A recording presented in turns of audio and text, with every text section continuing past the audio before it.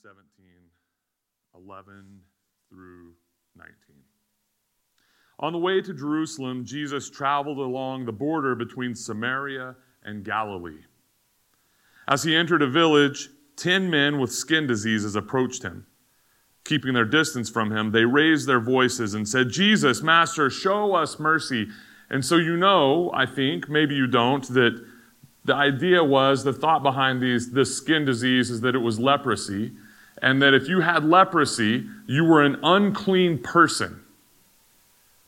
As a person, you were unclean. And so if you had leprosy, you wouldn't be allowed to come into this room where most of us don't have leprosy, right? Anybody? And so you would have to shout out, "Unclean, don't come near me." And can you imagine how embarrassing that would be? When Jesus saw them, he said, "Go, show yourselves to the priests."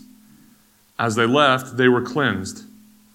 One of them, when he saw that he had been healed, returned and praised God with a loud voice. He fell on his face at Jesus' feet and thanked him. He was a Samaritan. And Jesus replied, "Weren't 10 cleansed? Where are the other 9? No one returned to praise God except this foreigner." Then Jesus said to him, "Get up and go. Your faith has healed you."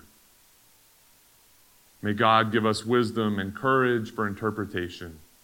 And may God give us wisdom and courage as we try to apply the truth of Scripture to our lives. Amen. I used to hate this passage of Scripture. It was like, oh, Jesus needs a thank you note? You know, like when you're 18 and you graduate from high school, or 17 and you graduate from high school, or 22 and you graduate from high school, and you get all the gifts, and then you have to fill out all the thank you notes, and it's like, what the heck? Don't people just want to give me gifts? Why do I have to say thank you? And then weddings, it's crazy at weddings, all the thank you notes, and I had to help write them, you know what I mean? It's like, it's just crazy to have to say thank you that many times. And when I was a kid, my parents were always telling me, when I would go to my friend's house to stay the night, use your manners, say please, say thank you, say yes ma'am, say no ma'am, say no thank you, say yes thank you. You know, it was always that sort of thing. And I just have to say, I don't know that I'm any better at it now than I was then. And I honestly don't know that many of us are better at it now than we were then. We have this culture where we forget to be thankful for things. It's hard for us to show gratitude, and I don't really know how to teach my kids how to show real gratitude. And I don't really know how to teach you how to show real gratitude. But when I read this story now, it's a little different, because I think about my life and the places I've been and the way that I've lived and the things that I've done and the fact that I was still called out of the darkness into the wonderful light. There's something about that that gives me overwhelming gratitude. And I want for other people to experience that same thing.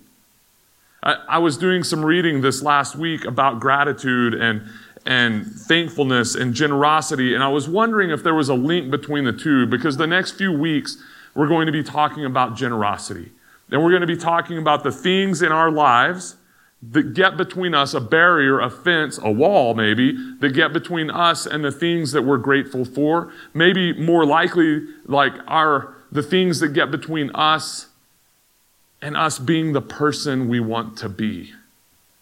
Did anybody ever, how many of us have kids that we're responsible for raising? Do you ever say, you know what I want to raise a really selfish person? It's a goal of mine. I really hope my kids are the most selfish people around. Nobody says that. We say, I want my kids to be generous. I want my kids to be kind. I want them to be thoughtful.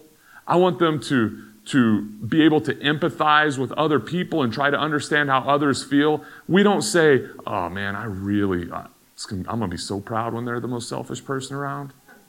It's just not how we live. But how do we teach our kids to be generous? Because that's one of the things we admire most in people, is generosity.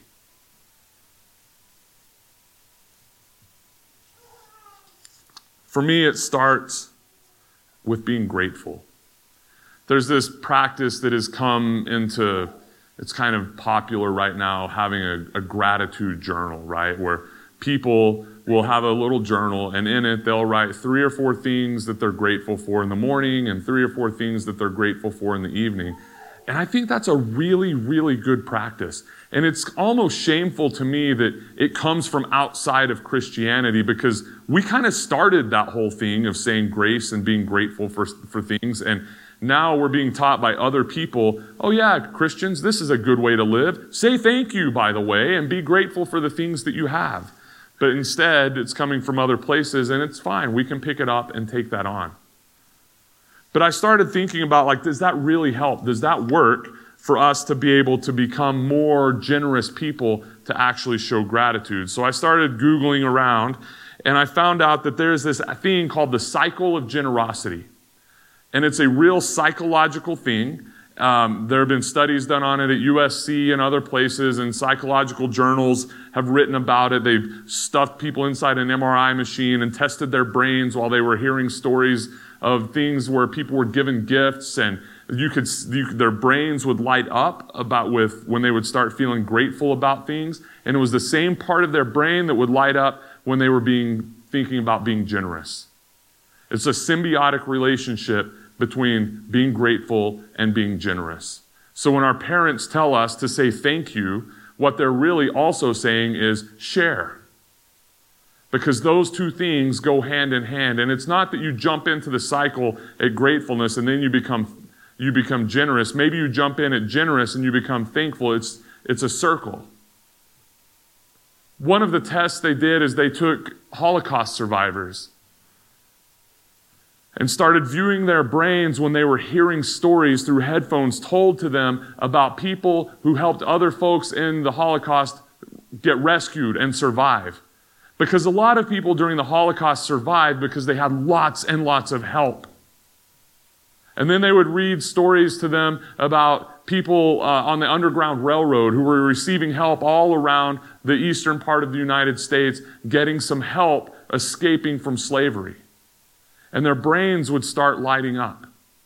And then they started telling them stories about generous acts that they had done and that they had heard of other people doing, and their brain would light up. And there's this thing that happens. And so when we're actually thankful, it causes us to be more generous.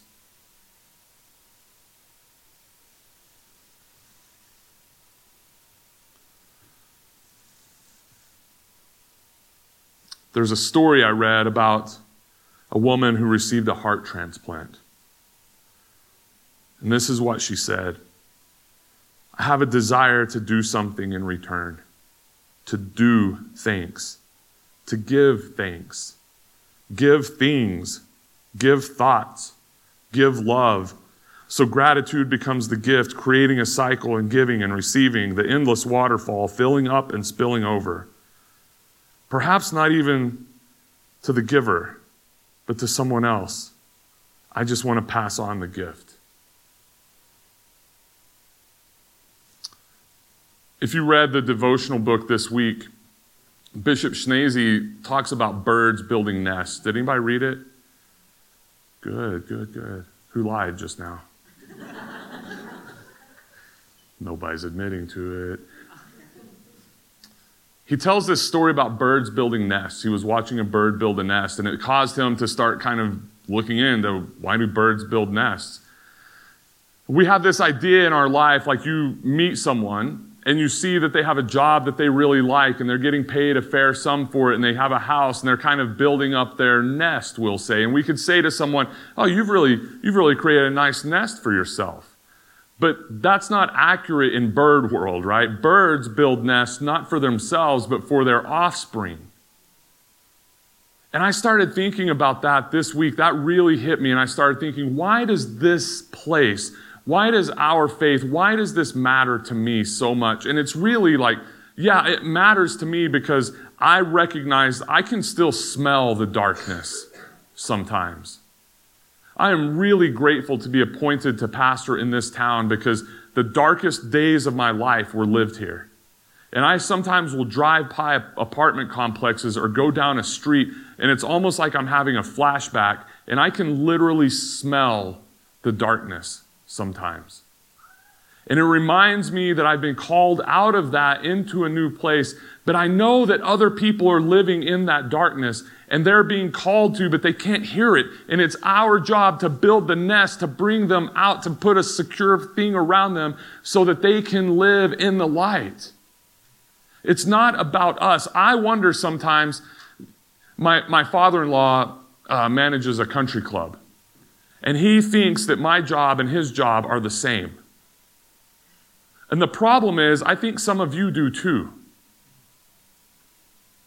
That we're part of a club. Sisters and brothers, this is not a club.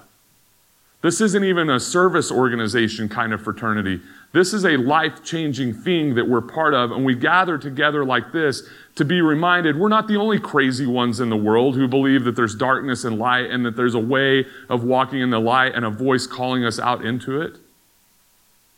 And I wonder sometimes, like, am I going to be that person at some point who's complaining about the color of the walls or the carpet? Oh, I don't like that song. I wish we sang a different song. I wish we had grass. I mean, like, we get kind of caught up in that sort of thing, right? And I get it, like I do too. A few weeks ago, I was officiating a funeral. And then I had a meeting after that went late into the night, and I was driving home, and my kids were about to go to bed, and so they called me because they wanted to talk to me before they went to bed. And Emery said, "Hey, Dad, did you get a lot of work done today?" And I said, "No, I didn't get very much done." And I had this thought, like, no, you got the work done. Sometimes I think it's about the administration, and it's about making sure that all the T's are crossed and the I's are dotted and that everything's exactly the way it's supposed to be. You know where ministry is done? When I'm sitting with a family who's grieving over the loss of a loved one. When I'm celebrating with someone because they just got married. When I'm getting to pour water on top of someone's head while they're being baptized or dunk them down into the water. When I get to sit with somebody and pray with them and can be concerned for them because their life isn't working the way that they want it to work. Maybe their marriage is cracking and crumbling. That's ministry, and you all get to do it also in your everyday lives. But sometimes we think that this is not that, or that this is only that. We're building a nest, and it's not for us. It's for them. Whoever they are, wherever they're at. And we build that nest because we're grateful for what God has done in our lives. Does that make sense? It's a response. I once heard the word worship defined as responding to the greatness and glory of God. And I think this Samaritan, when he turned around and ran back to Jesus and fell down at his feet, was doing just that. Responding to the greatness and glory of God. But guess what? He didn't stay there. He didn't stay at Jesus' feet and just follow him around singing songs and responding to his greatness and glory. He left.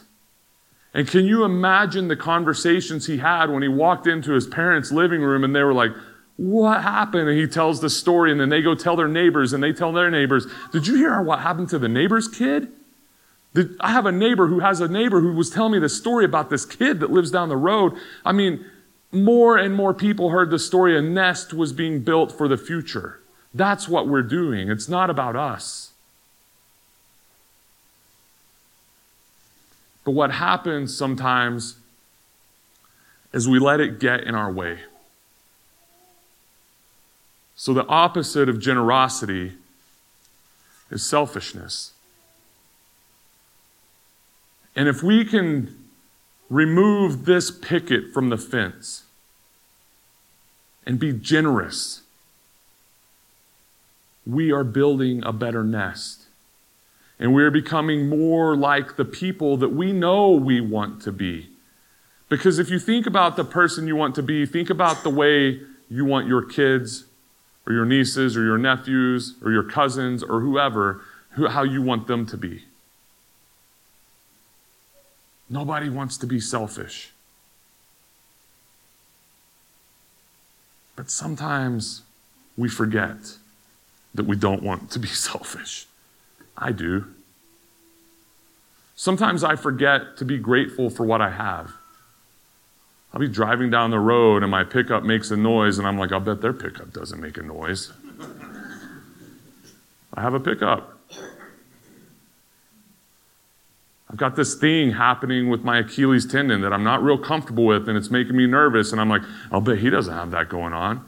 You know what? Like I can walk around on my two legs. My heart is beating the way it's supposed to be beating. I have a lot to be grateful for. But even if I ended up having to have my Achilles tendon like repaired or whatever, guess what? I live in a nation where that can happen. And if it doesn't go well and I end up not being able to do the things I want to do, guess what? I'm alive. I get to, there's always something to be grateful for. And it's not like in some Pollyanna, way. It's real. So sisters and brothers, let's be more grateful. Let's be like my friend in Abilene who, his dad, when I would see his dad, I'd say, hey, how's it going, Mr. Corey? And he would say, I'm grateful. And I would think that's cheesy. That's like that West Texas, syrupy, I'm going to be nice to everybody thing and twist the knife in their back in the middle of it. But the reality is he was one of the most generous people I knew. And I believe him that he was grateful. The story goes he salved the wounds of a stranger on the road, placed him on his donkey, took him safely to a home, and he was a Samaritan. Barren and alone, high noon at Jacob's well, she tells all to the prophet who seems to cast a spell, giving living waters. And she was a Samaritan. Scabs with hanging skin in a community of 10 call out to the healer for mercy, please befriend. 9 out of 10 walk off to find they're cleansed, while only 1 returns to raise his grateful praise.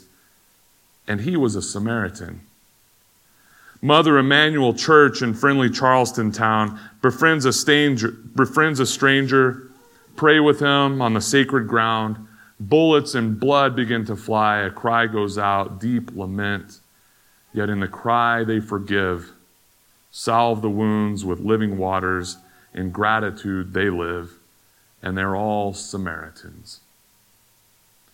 When we live with gratitude, we build a nest that can change the world around us to even the most horrific circumstances can be forgiven. But when we live with this picket still in the fence and live selfishly, there's no nest being built. And what we're experiencing now will go away. And we want people to experience it. In the name of the Father, Son, and Holy Spirit. Amen.